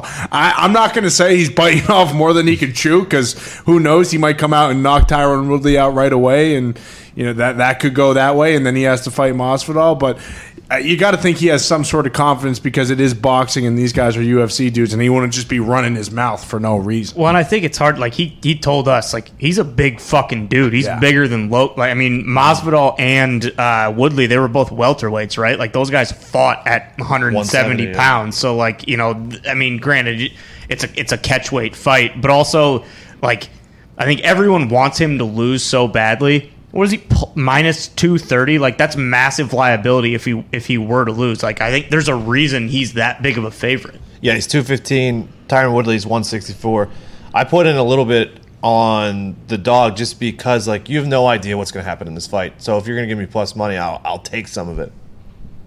And Tyron, if people have watched Tyron, he's not what he used to be, but man, the dude is explosive. He looks in great shape. Did you see the workouts? Woodley's actually also in shape. He's not like a sack of bones like Askren was walking in there, dude. Like, come on. Woodley's always been like a much better striker than Askren. I mean, Ben Askren was known like he wasn't much of a striker. Woodley's he's always pretty jacked. So who knows if people are. I would assume it'll get big numbers. Speaking of things that a lot of people don't care about, what's going on with Ronaldo? He's switching teams. It's almost done from the sounds of things. They want $25 million for him, but Man City's trying to just give them a player instead because they don't want to pay $25 million for a guy who's almost 37 years old. But if that gets done, he grew up playing for Manchester United. Manchester will absolutely explode, AJ. So let me know, is Ronaldo still, I know he's 37, is he still, like when he's playing, is he the best player on the field? He's still got the juice. He's Ronaldo. Yeah. So he legit is still scoring goals, still making plays, he's never a liability? No, not at all. He'll be good. Very good for Man City. So has he just been he's been like the best soccer player for the last 15, 20 years? Like it seems like forever. Yeah, it's been him and Messi forever. And now they're both on different teams and they just had the Champions League draw, and PSG and Man City are in the same group. So Messi and Ronaldo possibly play each other in the Champions League as well. I would love to know how you keep track of all of this stuff. The different leagues, they move around. There's no off season. They seem to play 12 months a year. They're on a different team depending on what time of the year it is. Like how in the world do you keep it all aligned in your head? That's what makes it so incredible what Messi and Ronaldo have done because there's no off season, AJ. Like they literally just keep going and going. Like they probably take 2-3 weeks off a year, and they've been. Don't they get hurt? Like has any of them missed significant time with like ACLs or anything? No, Ronaldo missed a bit of time when he had COVID, but he was still like training videos the whole time he had COVID, saying he was fine. Is Ronaldo a human? I watched that documentary on him. That dude.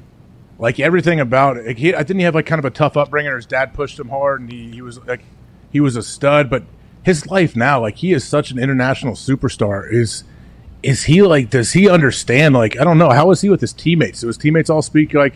Do they always speak of him like people speak of Tom Brady? people used to not speak that well of him, but when Portugal won it was either the Euros or the World Cup, he came off hurt, and he basically like turned into the coach of the team. And that's when everybody was kind of like, this guy's the man. Like, he loves scoring goals, obviously, the way he celebrates. That's how soccer players are when they score. But him and Messi have just had incredible careers, and they'll just keep going until they can't anymore. They'll end up in the MLS when they get older, and they'll still do well over there. Hell yeah. Doesn't he try to? I feel like he is very secretive or very private, which is his right. Didn't he, like, some of his kids, like, he doesn't say, like, who the mom is? There was a story that came out that something with like a bar waitress who had a kid, and he basically paid this woman a certain amount of money to have the kid, and he just took the kid from her. That's a story. I don't know if it's true or not. Well, wouldn't you want to be private if you were slinging your salami all over the world and maybe had a bunch of kids like that Delivery Man movie with Vince Vaughn? Starbucks. Wait, what is the Delivery Man movie? He like goes to a sperm bank and then like later finds out like he's the dad of like he's donated sperm and he has like 1,000 kids or something. It's a good movie. I do remember that. There's a real story. I was watching YouTube got me. There was a real doctor that was doing that where all of a sudden I realized he was like a fertility clinic doctor, and they found out years later that this dude was just busting loads, and he was the dad of all these people. Jesus Christ, AJ. Seems illegal to me, right? So he was contaminating the samples that they already had there? I think he was putting his samples in when they had, like, he was claiming it was other people's samples, but it was his samples, I guess, because he knew he had some powerful stuff, I guess. Can you stop saying, he knew and just admit that it was you and that you are actually the father of 800 people? I'm not a doctor. And did this guy's testes weigh 65 pounds if he has like over 1,000 kids? It wasn't General Bob. Bubby. This guy's like the modern day Genghis Khan, isn't he? Didn't he father like 25,000 people or something? Something like that. Yeah, he was also this guy had his granddaughter went to my high school, and that dude's in prison for a long time. This is a real story. The guy that was fathering all the Indiana. kids from the fertility clinic? That was in Indiana? That's a Carmel, Indiana thing, yeah. And wasn't Jared Fogle right down the road too? Probably. Yes, he was. I don't know. You tell us. You used man? to hang out at his house all the time. He's on your speed dial. Never met him. You guys are the one that met him. You were in the VIP with Jared Fogle. No, never. No, that was Guy Fieri, and he spit in our face. Boom. You tell me he really spit in your face? Basically. Metaphorically. Well, he was going to make one of you famous, though. Hey, listen. All of you. He basically said, Pat, you could come into our VIP. Those fucking mutts over there, they have to stay out. So did Pat go? Did Pat go join Guy and just wave at you from the VIP? Yeah, come on over here. I'll make you famous. Your mutt's got to stick over there in the corner. Would you guys bust your way in there? You were probably there, actually. It was the night before the Derby. I thought I saw you fucking in the back, like behind the guy, like giving him a massage. Guy, take a picture of me, Guy, please. Yeah, there's a video of you saying that. Not the night before, but the day of the Derby. I have seen Guy there a few times, actually. So I'm sure I probably saw him 12 hours after he was partying with you guys. Well, wasn't it TMZ posted that picture of you and him drinking donkey sauce out of 2 taps, like at the bar? I could have sworn you sent me that. Maybe not. I don't know. Okay.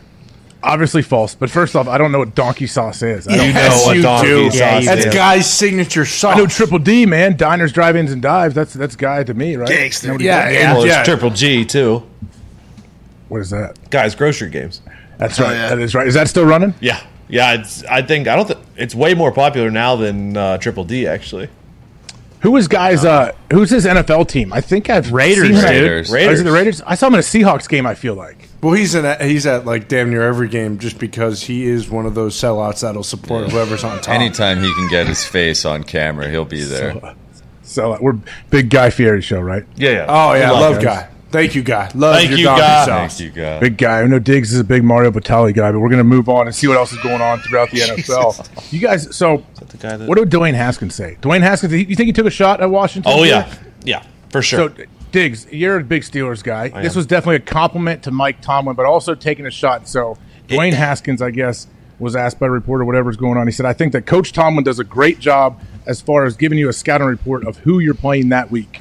And then this is the part. I've never really had that before. Yeah, I don't think it's a compliment to Tomlin at all because you get scouting reports in high school. You get scouting reports in junior high. Like, there's no way this is true, AJ.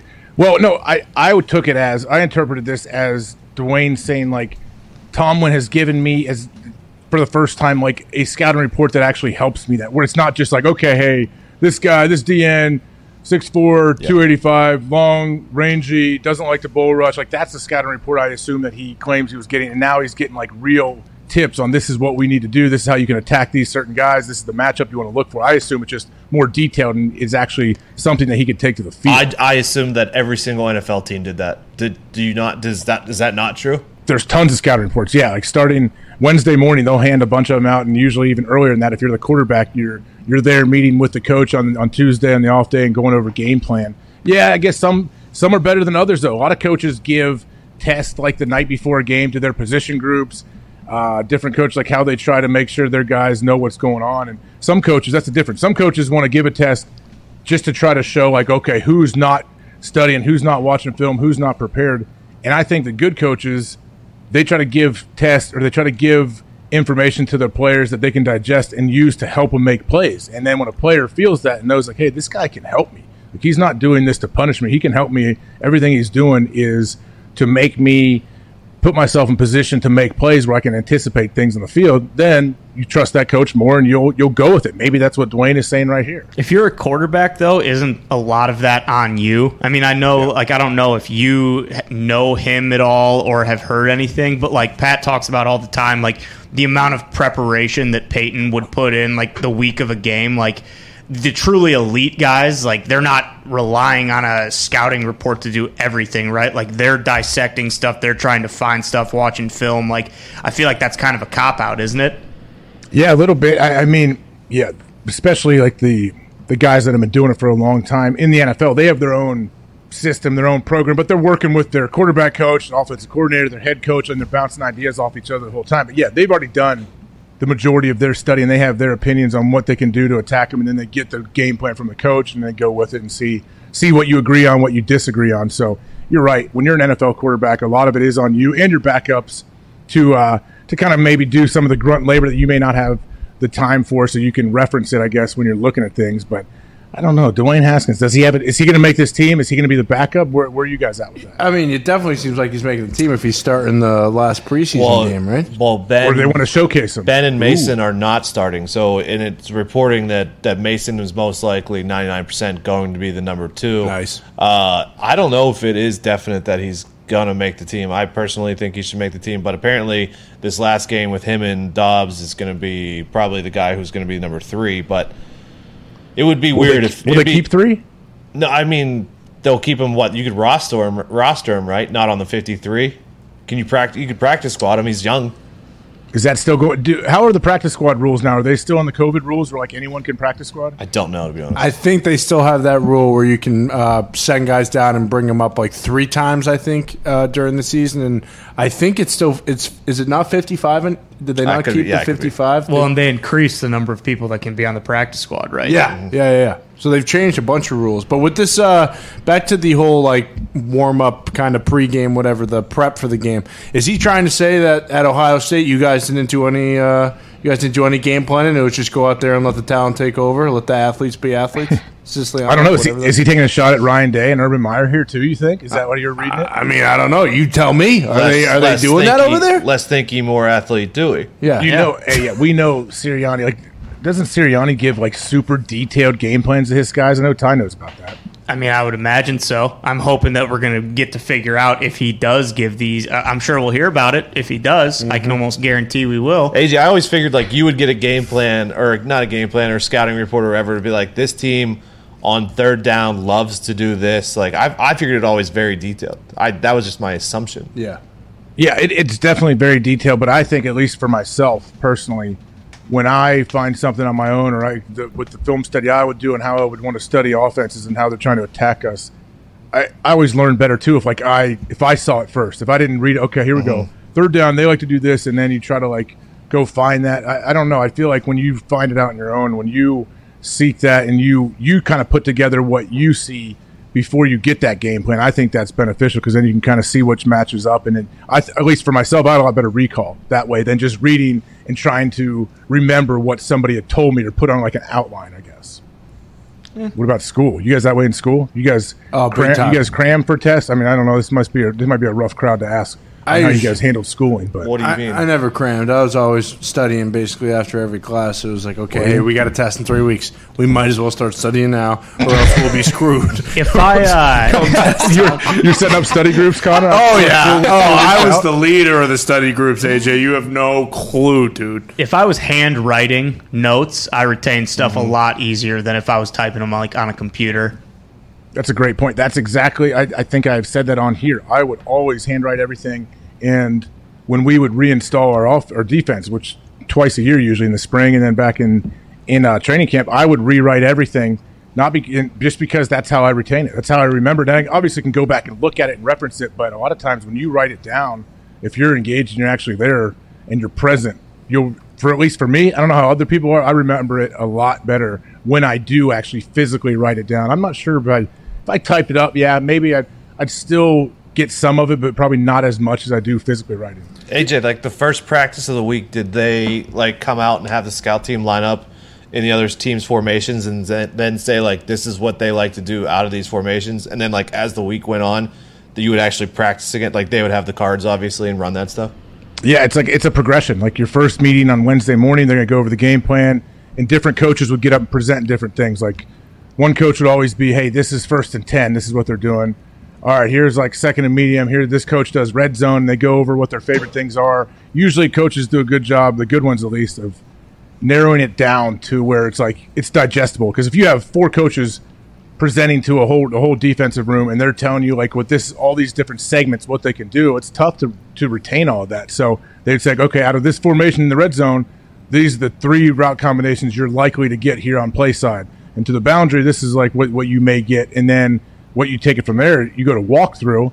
You walk through it, you get a look at it with no pads on and walking. And then you have another walkthrough and your pads on, and then you practice that. And that's just Wednesday. And then you do that same thing Thursday, Friday. Saturday's like a quick walkthrough / like feel-good day. And then you have all that locked in and you go into the game Sunday. Well, and they're going, like, how far back do they go? Like, if you're playing a team week 8, are they going all the way back to week 1 to, like, dissect each and every, situation like you were just talking about? Or they go, like, recency, last 3 weeks, this is what they've been doing versus the entire year? Yeah, each team has their own way, but usually I know a lot of teams will have, like, they'll break down, like, their 4 previous games. So whoever they'll have those all broken down in their segments, and all the other games that they have played are out there. But for this like game plan, this report that they give you is usually on their 4 previous games, depending on which staff is there. But yeah, they'll definitely, if they have trick plays, if they have things they ran, say it's week 12 and week 1 they ran some weird crazy reverse, they're going to show that to you, all the tricks and gadgets. That's another segment they usually go over on Fridays. Maybe you kind of go over all their weird plays they may run. But yeah, that's the thing, though. How do you retain it? Every guy's different. They want to tell you how you're supposed to study, how you should learn. I'm like, well, as a professional, you got to figure out how you learn the best to where you're going to be out there in the field. Like the coaches aren't going to be there with you. Don't let them try to tell you how to learn it. You got to figure that out on your own from talking to other teammates. And that's what I did. I know how I learned the best, and I would watch other guys and I'd ask them what they did, and then I would take the good and flush the bad and say, all right, well, now I'm sure you guys realize I learned a lot of things from seeing what not to do. Yeah. Like I have a lot of notes from my time in the league that I would write down of what not to do, like as a leader or as the coach, or if you're doing this. And I think a lot of times you learn the most when you see what you don't want to be, and you see how players react when when a coach like presents something a certain way or handles a situation some way. When did you first get issued an iPad for film? And did that change, did that drastically change stuff moving forward? Guys are like, holy shit, this is incredible. It did change a lot because you have that with you at all times. You don't have to. Before that, I mean, maybe when I got in the league, we first. I don't think we had VHSs then. We were on DVDs, obviously. Jeez. But you'd have to go get a DVD made from like the film guy. Tell him, hey, can I get red zone, 3rd and medium, and goal line here and this, and then you'd have to like ask for it. And then you get an iPad. I don't know what year it was though exactly. 2012, does that sound right, maybe? Yeah, maybe. Probably around then. Would you watch, like, when you were watching film and you were playing, let's just say you're playing the Lions the next week, would you watch more so like what the Lions are doing, or would you watch the team that they're playing, what their linebackers were either screwing up or doing right? A little of both. Usually you're watching what the Lions are doing because depending on what the other defense is doing, like it may be completely different from what you guys run. But if you do, that's one way coaches will break down film. If you have, let's say this team that you're playing, they played against another defense that had a very similar scheme to your defense, that you're going to watch that whole game. You're going to watch a lot of that because you want to see how they're trying to attack that scheme. So that happens all the time. And you don't really watch individual players as much, like on the defense, if I'm trying to study their offense, but you're definitely aware of what they're doing. But you can sometimes get locked in, especially if there's multiple players in there and a defense is playing really bad, and say your defensive guys studying the film, like, man, these guys are garbage. What are they doing? We're not going to do this. Like, it doesn't matter. Like, they weren't going to win no matter what they were doing, and guys love to just trash teams when they're playing bad, but that obviously isn't going to help you out too much on the field on Sunday, I guess. Well, everyone loves to trash the Lions. Who doesn't? Didn't you? I'm not speaking Lions. Didn't you make it a point, though, whether or not you were playing against them? Like, you would watch every single one of Bill Romanowski's snaps until he retired, right? Just because I know you tried to emulate your game after him. Let me tell you something. So, I read Romo's book. I read his book, great book, colorful character. Was he on this show? Yep, friend of the program. Lighten it up. Supplements, all kinds of stuff. I know a guy that coached him when he was on the Raiders and said, man, this dude said he was awesome. He loved everything about him, but this coach was also there, I guess, when he knocked that tight end out. When he ripped his helmet off and hit him, I guess it was broke his orbital bone. Yeah, I talked to a coach that was there, and they said it was nasty. Like when that happened, it happened so quickly too. But yeah, Romanowski, some of the younger kids may not know some of his antics, but he was, is he a throwback? Would you call him a throwback? Oh, yeah. Yes, for sure. Plus, if the younger kids don't know, they saw him in Longest Yard. Yeah, they know what type of player he is. Has he been in other movies? I feel like he was really starting to spread his wings as an actor in that movie. Wasn't he in Red Dawn? Was that Roman? He was in something else. No, that was Schlereth. Yeah, that was Stink. Was he in Gridiron Gang, too? The Rock? I'm not sure. Let me see here. I'm pulling up his IMDb. Was he in The Marine with Cena? He worked with Victor Conte from the Balco there. Who did? Romanowski. Oh, was he tied to Yeah, it was on like a 60 Minutes. Number one client. Yeah. I think he's been in a couple, he's been in Blended and Jack and Jill. So he's a Sandler guy. He's in the Sandler crew. Yeah, that's what I saw. I'm in a Sandler movie. Jack and Jill, I don't know if I saw that. But yeah, Romanowski is one of those. He played for 17, 18 years? He played forever. Long time. Yeah. Legend. He won a couple. How many Super Bowls did he win? Few. He was with the Raiders? And the Broncos. Mm-hmm. He was all over. He was in the Niners early in his career, wasn't he? Mm-hmm. Jeez, man, he did bounce around. He's got 4 rings. Yeah, 4-time Super Bowl champ. 4. Does he have 2 with Denver, I'm guessing? Yeah, he also, apparently, I didn't know this, he also sent a 30-page PowerPoint presentation to Pat Bowlen when the Broncos were looking for a head coach in 2009. He lost out to McDaniels, unfortunately. Wait, hold on. Close. Romo sent his resume in for him to be the head coach? Yeah, it was not just his resume, it was a 30-page PowerPoint presentation. Wow. I would like to see that deck. I wonder if he used the transitions. Did he use like the tire screeching transitions and all that? That would be nice. I would assume so. Romo. Yeah, he's a creative guy. I would definitely assume he had a bunch of sweet transitions. One of like the dissolving ones that pops up, yep. Tiles. He spent all of his time on the transitions and not the actual, the deck. Yeah, that'd be awesome. Bunch of pictures. All right, that's the show. Can't thank you guys enough for watching and listening. We know there's a bunch of shit out there that you could choose to spend your time on. The fact that you want to spend it with us, we are eternally grateful. Hopefully, Pat, feeling better tomorrow, maybe back in studio or calling in. We are almost at single digits for the countdown until the NFL season. It's right around the corner, and we'll be here to break down everything as we lead up to week 1. You guys are the best. Have a great Thursday. We'll see you tomorrow. Cheers.